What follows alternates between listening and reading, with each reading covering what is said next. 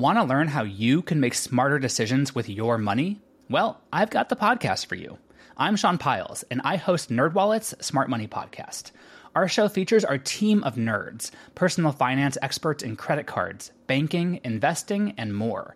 And they'll help you make the most of your money while cutting through the clutter and misinformation in today's world of personal finance. You'll get clarity on strategies to help you build your wealth, invest wisely, shop for financial products, and plan for major life events. Listen to NerdWallet's Smart Money Podcast wherever you get your podcasts. If you like this podcast, can we recommend another one? It's called Big Picture Science. You can hear it wherever you get your podcasts, and its name tells part of the story. The big picture questions and the most interesting research in science. Seth and I are the hosts. Seth is a scientist. I am Molly, and I'm a science journalist. And we talk to people smarter than us, and we have fun along the way. The show is called Big Picture Science, and as Seth said, you can hear it wherever you get your podcasts. Coming up on this episode of The Box of Oddities, reanimating the dead, artificial life forms, and bizarre traditions from the theater. The Box of Oddities. If it's weird, we talk about it. What follows may not be suitable for all audiences. Listener discretion is advised. The world is full of stories. Stories of mysteries, of curiosities, of oddities. Join Kat and Jethro Gilligan-Toth for the strange, the bizarre, the unexpected, as they lift the lid and cautiously peer inside the Box of Oddities. Well, we have made the decision to move, and that's kind of daunting and a bit overwhelming. We've got maybe 4 months left on our lease, and so Kat has already started organizing and packing stuff, or at least pulling boxes out of the closet that we packed last time and didn't unpack when we got here, and making a nice pile. Yeah, I unfortunately have this really interesting habit of getting overwhelmed with all the things I need to do, and then hyperfixating on something that is completely non-relevant to our current needs. So you remember a few years ago, I was going to my friend's wedding in Albuquerque, and I had to do episodes before I left. I had to make sure that I had, my nails done and all that business before I got out there. Right. I had so much going on. You had a long list written on the refrigerator door. And instead, I made an earring holder. I remember that. Out of a piece of paneling that we pulled out of the RV. Yeah, and I was like, you just see, I had put all these holes in it, and then I hung it on the thing, and you're like, are you ready to record? And I was like, yeah, no, my brain. Are you ready to record now? I am, yes. Good, because we are recording. Great. We hear a lot today about the giant technological leaps forward that we're making in the field of artificial intelligence. Applications like ChatGPT, you're hearing a lot about that, I'm sure. Yeah, you keep bringing it up. Without question, we are living in the age of AI. We have developed artificial intelligence in its truest form, and its efficiency and capabilities are increasing exponentially. It's really interesting that you're talking about AI, because I just used AI to make our social media post today. Ooh. And basically I was talking about how crappy it was.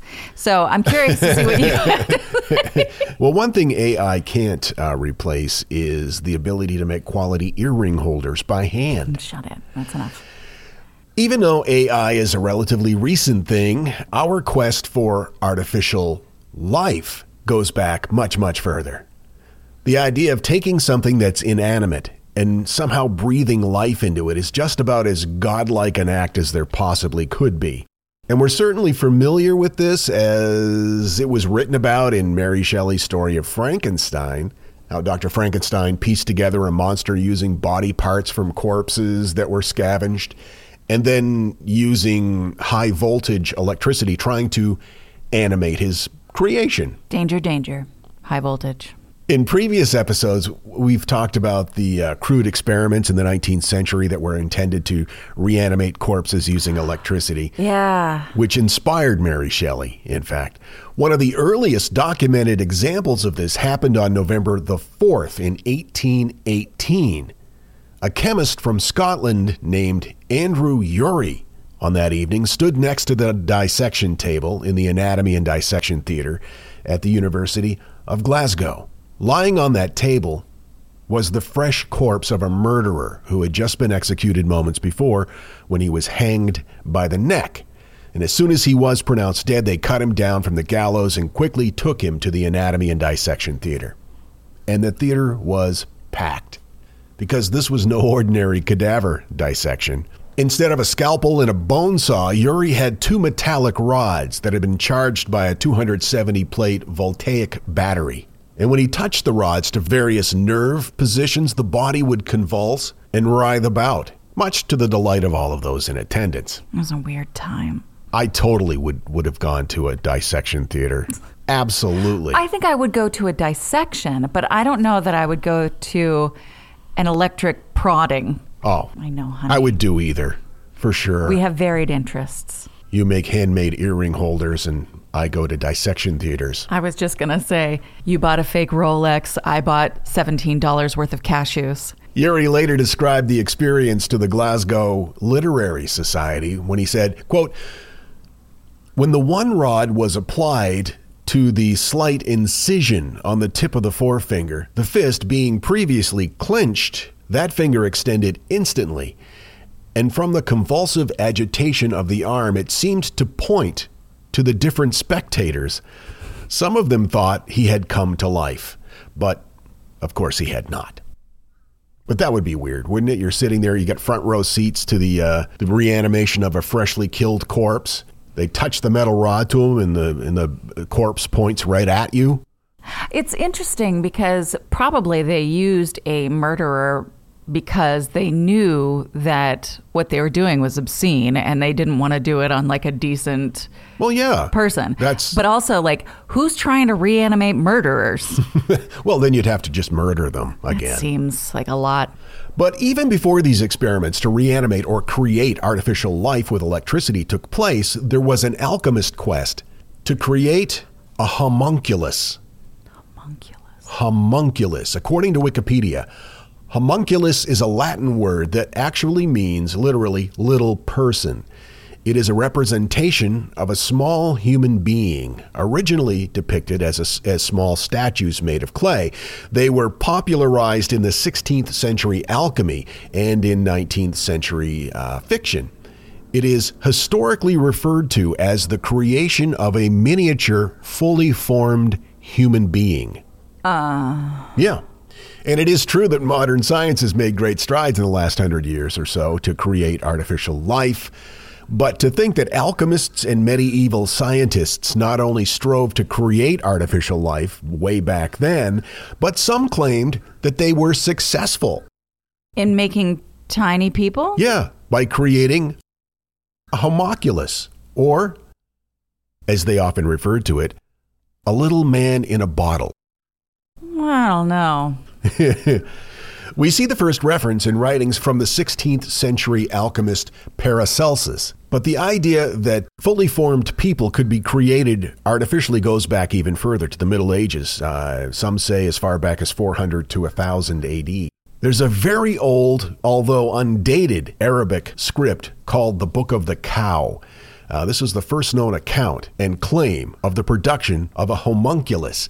Many believe that the Book of the Cow was originally penned by Plato, but there's no hard evidence that that's the case. In the Book of the Cow, it lists the required materials to create your very own homunculus at home. Like a sea monkey? Yeah, a little sea monkey kit. The children's eyes light up with holiday glee when they see that under the tree. They open the package and they find these ingredients. Human semen. What? You need a cow as well. Why? Or you.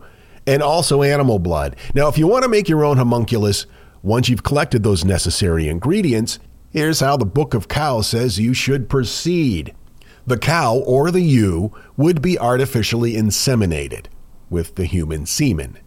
Then the animal's genitals would be smeared with the blood of a different animal from the same species. And then you feed the inseminated animal exclusively on the blood of that other animal. The animal then, according to the Book of the Cow, would then give birth to some sort of an unformed substance. You would then place it in a powder that the alchemists had created, which included sulfur, magnet, sulfate of iron, ground sunstone, and the sap of a white willow. Then you monitor its progress. You keep an eye on the blob for a while, and once it starts to show that it's growing human skin, you put it in a giant jar, or if you don't have a giant jar, a lead container will do, and you leave it there for 3 days. I wish you could all see the look on Kat's face right now. It's priceless. I don't like this. First of all, if you are feeding any animal exclusively blood, it's going to give birth to something weird looking for sure. That's not really recommended diet. Yeah. Also, this sounds like something I would have made in a stream next to the convenience store my mom used to work at. So once those 3 days have passed, then you must feed the homunculus the blood of its decapitated mother. Oh, for God's sake. You know, you have to do that for 7 days. I got to get that in. It's important. You do it for 7 days. Go ahead. We watched The Black Cauldron last night. As we've talked about before, we are slowly but very surely making our way through all of the Disney animated films, and we're up to Black Cauldron because we skipped Fox and the Hound because I'm not stupid. Now, The Black Cauldron was, you described it as a fever dream, and I feel like this, what you are describing is very similar to that kind of vibe where it's like, and then you take this cow and you put it in a jar and then you feed it blood and then you mix it with some sandstone and then it's like an 8-year-old wrote it. There are 3 different procedures listed in the Book of Cow, each creating a different type of homunculus. In one, a monkey is substituted for the cow or the ewe.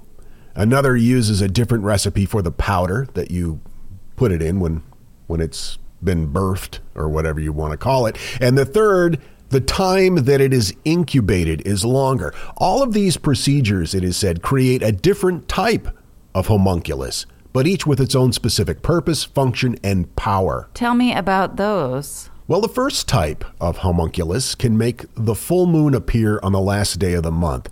It also allows the person who created the homunculus to take the form of a cow or sheep or ape.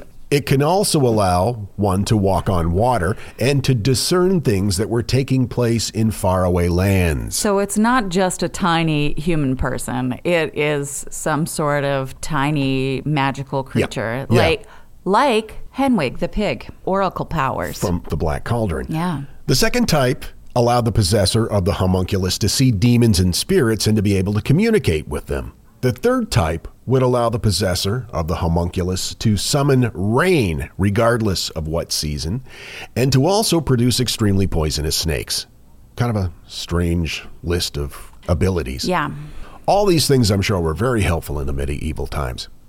In the writings of the alchemist Paracelsus, titled De Rerum Natura, he gives the recipe for creating homunculi. Quote, this is directly from his text. The sperm of a man be putrefied by itself in a sealed cucurbit for 40 days with the highest degree of putrefaction in a horse's womb, or at least so long that it comes to life and moves itself and stirs, which is easily observed. After this time, it will look somewhat like a man, but be transparent without a body. If after this, it is fed wisely with the arcanum of human blood and be nourished for up to 40 weeks and be kept in the even heat of a horse's womb, a living human child grows therefrom, with all its members like another child, which is born of a woman, but much smaller. Now, I think it's pretty cool idea to have a homunculus. Wouldn't a fetus grown in a horse's womb be bigger? I mean, a lot more room in there. I'm just saying, maybe it's like a koi, grow to yeah, maybe. the size of the enclosure. No? What would you do with a homunculus? Oh, well, I don't think, if I had one, I don't think I'd want it to make it rain or to talk to spirits. It'd be far more helpful to me if I could just get it to clean out behind the refrigerator and other tight spaces. Don't worry about that. The homunculus will get it. My source information, Ancient Origins, Wikipedia, and Atlas Obscura. Wow. Homunculus. That was weird. Yeah. It's similar to the golem from Jewish folklore. Very similar type of thing. Oh, I didn't realize that the golem was crafted in that way. I thought that it was just already existed. According to Wikipedia, a golem is an animated anthropomorphic being in Jewish folklore, which is entirely created from inanimate matter, usually clay or mud. Interesting. I remember seeing a movie, oh gosh, I was a kid. It was on late night TV about the creation of a golem, and it scared the living crap out of me.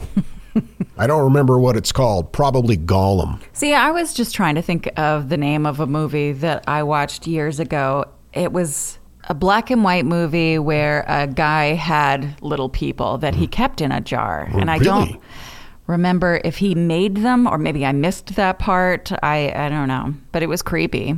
I've got to tell you, the longer we've had our Aura frame, the more I love it.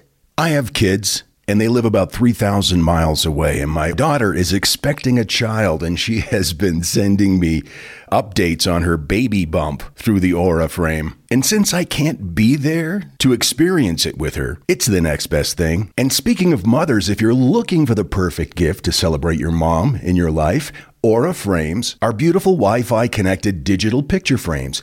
It allows you to share and display unlimited photos. It's super easy to upload and super easy to share photos with the Aura app. And here's the thing, if you're giving Aura as a gift, you can even personalize the frame with preloaded photos and memories. We love Aura frames, and living so far away from family, thanks to Aura, it's the next best thing. It's like almost being there. And right now, Aura has a great deal for Mother's Day. Box of Oddities freaks can save on the perfect gift by visiting auraframes.com to get $30 off, plus free shipping on their best-selling frame.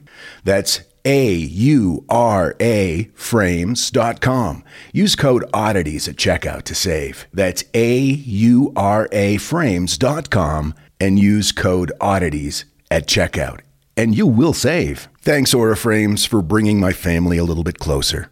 This message is sponsored by Greenlight. You know, as your kids get older, there are some things about parenting that gets easier. I remember once hearing my sister tell my little niece, "If you put your pants on, I'll give you some Fresca." And when kids can start to reason that they get something if they do something right, it's a lot easier to manage them. Having that conversation about money with your kids, that's not the easiest thing in the world. Fact is, kids won't really know how to manage their money until they're actually in charge of it, and that's where Greenlight can help.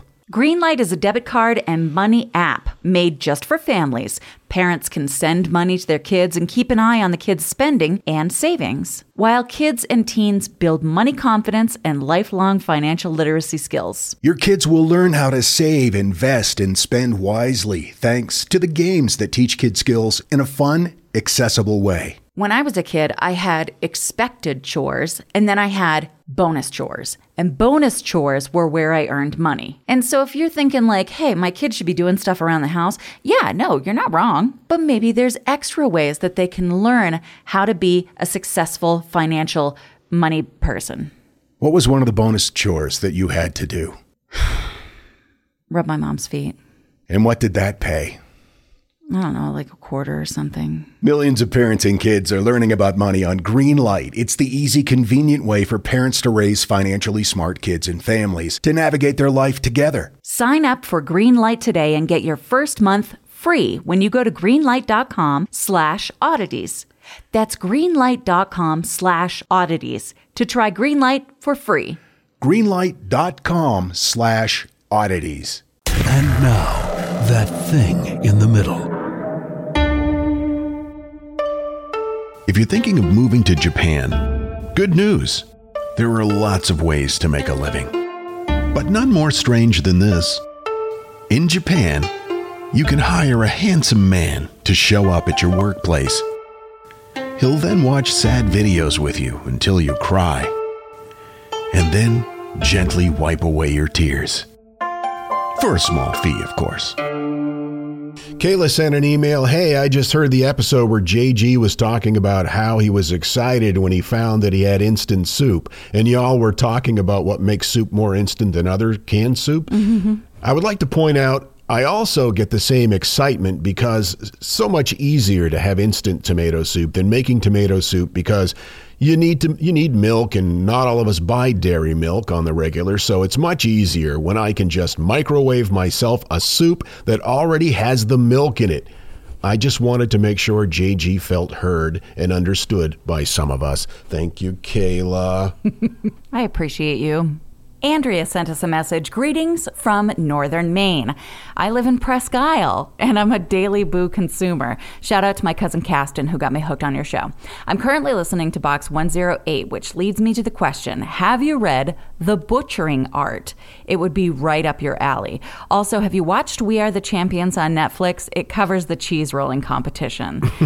Side note, I understand we have friends in common, and then they talk about the friends that we actually do have in common. Any hoozle, flying my freak flag high and proud in the middle of a snow-covered potato field. Yep. Andrea. Thanks, Andrea. Presque Isle, Maine is one of the most beautiful places that you'd ever want to be in the summertime. In the summer. Yeah, like especially the middle of July during potato blossom season. Yeah, it's just my gosh. Beautiful.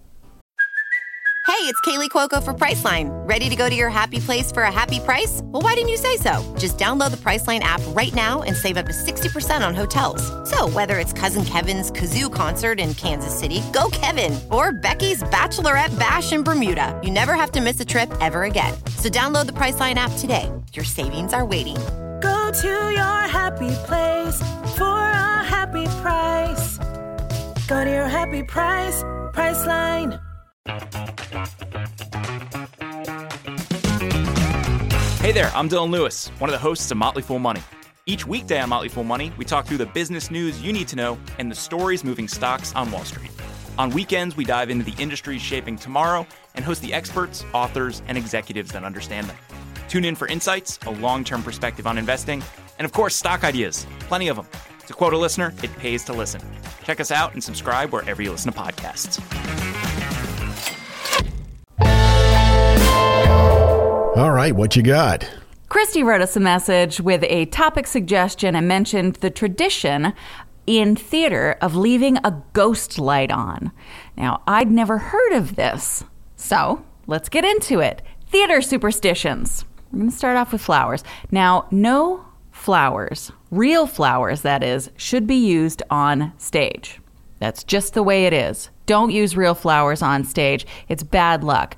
And apparently it just comes from the fact that flowers will wilt really quickly under the hot lights of the theater. Makes sense. But you'll find that there is a trend among these superstitions, quote unquote, that really are just like practical. But over years, it's become more of a superstitious kind of thing, which is interesting, I think.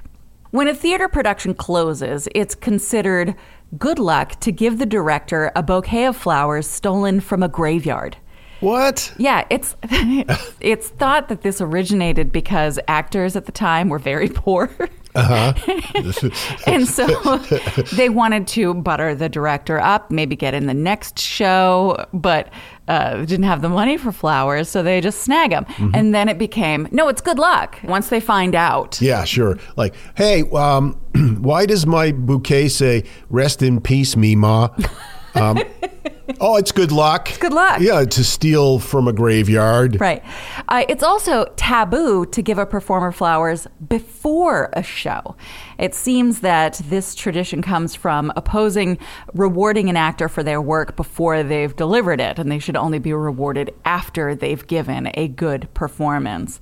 And I wonder, like, if you bring flowers for someone to give them after the show and they don't give a good performance, do you just, like, tuck them away behind your back and be like, good to see you. Yep. And just take them back to the graveyard. In addition to real flowers, no real mirrors, real money, or real jewelry should be used on stage. Now, real money and jewelry were claimed to be bad luck, though it's thought to actually originate from the idea of removing the possibility of stage prop theft. If you're using real money on stage, it's easy for someone to pocket it. Again, actors were very poor. Very poor. Yeah. Mirrors were just a practicality, as stage lighting is hard enough to control without adding in reflected light from mirrors, so fake mirrors. Now, we've all heard a person is never supposed to wish an actor good luck, but instead say, break a leg. Right. The exact origin of this expression is unknown, but there are some popular theories. One being that if havoc-wreaking spirits heard you ask for something, they were reputed to try to make the opposite happen. So if you said good luck, they'd be like, ha ha, we're going to fuck up your play. Mm-hmm. Yeah. So telling someone to break a leg is an attempt to outsmart the spirits and make a good show happen. Another theory is, in Shakespeare's time, to break meant to bend. So to bend a leg means to take a lot of bows. Break a leg, you'll have to, keep... Okay. Yeah, right.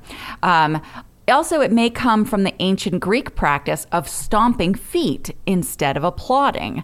So you do so well that the audience might break a leg from so much stomp clapping. Another theory comes from the days of early vaudeville. Since bad acts could be pulled before they were completed, with the whole big hook thing, right? Producers didn't pay people who hadn't actually performed, and there was a general policy that a performer didn't get paid unless they got on stage. Now, at this time, curtains that lined the sides of the stage were called legs. So unless you broke the visual line of the curtain, you were not on stage, meaning you didn't get paid. In other words, hope you break a leg, e.g., get on stage so that you get paid. That's fascinating. Yeah. I think that one kind of makes the most sense. And it's a hell of a lot less violent. Professional dancers, by the way, do not wish each other good luck either. But they don't say break a leg. They might say merde, the French word for shit. So in turn, some theater people have picked that up in combinations with break a leg or whatever. Now, in Spanish, the phrase is mucha mierda, or a lot of shit. And this comes from the time when theaters would be lined with carriages. When people came to the theater to watch a show, there would be carriages outside, and the more carriages, the more horses, the more horse shit would be in front of the theater at the end of the night. So they would wish each other lots of shit. Wow. Yeah. William Shakespeare's play, Macbeth, is said to be cursed, so actors avoid saying its name when in the theater. Instead, they say the Scottish play if they need to reference it. Even quoting from Macbeth is said to be bad luck. Don't do it ever. Theater people believe that it will bring disaster. It's said that the original actor who played Macbeth died tragically during a performance of the show, and it's been cursed ever since. Also, Konstantin Stanislavski, Orson Welles, and Charlton Heston have been said to have suffered some sort of catastrophe during a production of the Scottish play. Wow. In 1849, more than 30 New Yorkers were killed when rioting broke out during a performance of the Scottish play. And some days before his assassination, Abraham Lincoln read aloud from a speech from Macbeth, including the line, "After life's fitful fever, he sleeps well." So it said, just don't do it. But if you slip up, if something happens and you happen to mention Macbeth, there are a series of counter curses that are suggested to undo the damage. Reciting any line from the lucky play Two Gentlemen of Verona is one way to counteract it. Some will tell you to recite the line from A Midsummer Night's Dream, "If we shadows have offended, think but this and all is mended. But that you have but slumbered here, whilst these visions did appear." Or if you're more of a kinetic person, you should exit the theater, spin around in a circle 3 times, and then spit. And that'll undo it. Moving right along. Blue. Wearing the color blue will cause actors to forget lines. That's the word on the street. It's said that blue is unlucky. This has its roots in early theatrical costuming. Blue was the most expensive colored dye. And producers, in an effort to discourage the spending of money on such luxuries, started a rumor that blue costumes were unlucky. Okay. I love how most of these theater traditions and superstitions are economically driven. Yeah. I'm just going to start doing that in our daily lives. No, get the less expensive cream cheese. The more expensive cream cheese, it's unlucky. There's no such thing as unlucky cream cheese. Producers of failing companies, meanwhile, would put blue garments on stage on purpose to trick the audience into thinking that the producers were doing well. But audiences caught on to this, and they realized that blue on stage meant the company wasn't doing well. So to counteract this, you were supposed to put silver on stage, make it visible that you obviously had so much money that you had blue and silver. Oh, yeah. Okay. But audiences caught on to this, and so no, I'm just kidding. It didn't go any further than It's that. an endless cycle. Yeah. No peacock feathers. There should be no peacock feathers inside a theater. Now, this superstition is inspired by the pattern on the feather that to many looks like an evil eye. Yes. Now, the evil eye is a look directed at some unfortunate person, resulting in bad luck or harm. And it's said that there are, once again, very unusual methods to reverse this curse, and that might actually be fun to get into sometime. Whistling backstage is taboo. Now, this, much like a lot of the other superstitions that we've talked about, comes from practicality. Backstage stagehands would get their cues to move scenery by way of whistles. So willy-nilly whistling backstage could lead to accidental stage movements, obviously damaging equipment or injuring someone or messing up the play. I'm guessing this was before walkie-talkies. Probably. Also, could we get some walkie-talkies? Of course. Don't forget the cream cheese. Roger that. The expensive cream cheese. Also, you never say a theater is closed, but instead it's dark. If you say a theater is closed, it's said to invoke plagues, Puritans, or embezzlement. And no one needs Puritans at a play. They ruin everything. That finally brings us to the ghost light. The ghost light remains turned on in the center of the stage when all the other lights have been turned out. And the light is protection from spirits, because if the theater ever went completely dark, lonely and resentful ghosts would see that everyone had gone and start up all kinds of mischief. The ghost of Thespis, the first known actor in ancient Greece, is said to wreak havoc upon theaters all over the world. So you leave on the ghost light. And of course, there's a practical reason behind this as well. Backstage can be very cluttered, so a light helps protect against accidental falls when someone stumbles around the dark and prevents accidental damage to the set. And there you have it. Thanks, Christy, so much for bringing theater superstitions to my attention. This was so much fun. That's delightful. And it reminds me that there are also local theater superstitions and traditions, and they begin in very strange ways. There was one at the Penobscot Theater where I was able to I did like 2 or 3 plays there. This was in Bangor, Maine. You undersell yourself. You were an excellent and integral part of productions that would have been less without you. They were kind enough to allow me to trod the boards, as we say in theater.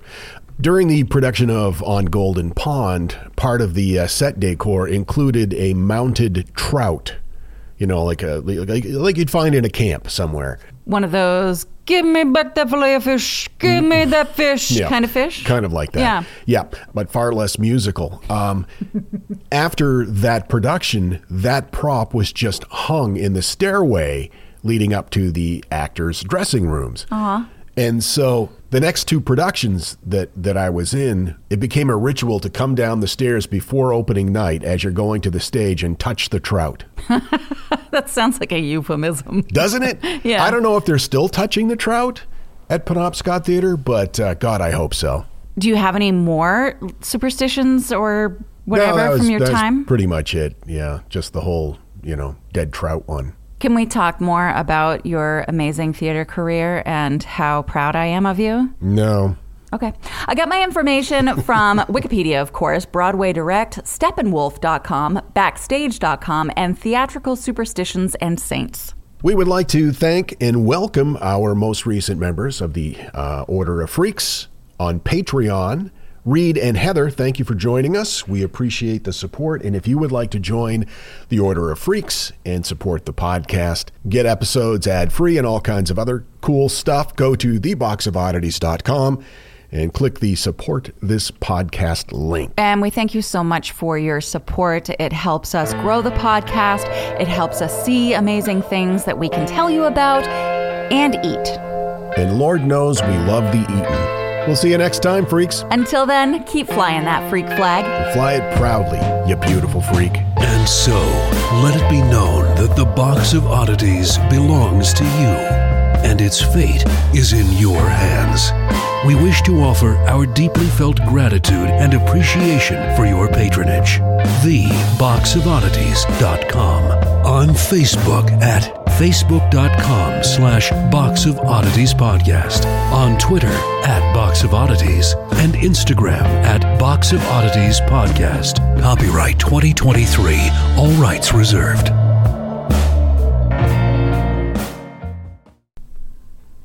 My brain is not working. My brain's a big dumb head.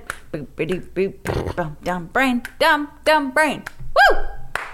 Hi, I'm Neil. And I'm Ken. And we are from the Triviality Podcast, a pub trivia-style game show where a lack of seriousness meets a little bit of knowledge. Join us each week for an hour-long game of general knowledge trivia featuring special guests from around the world, plus tons of extra themed episodes.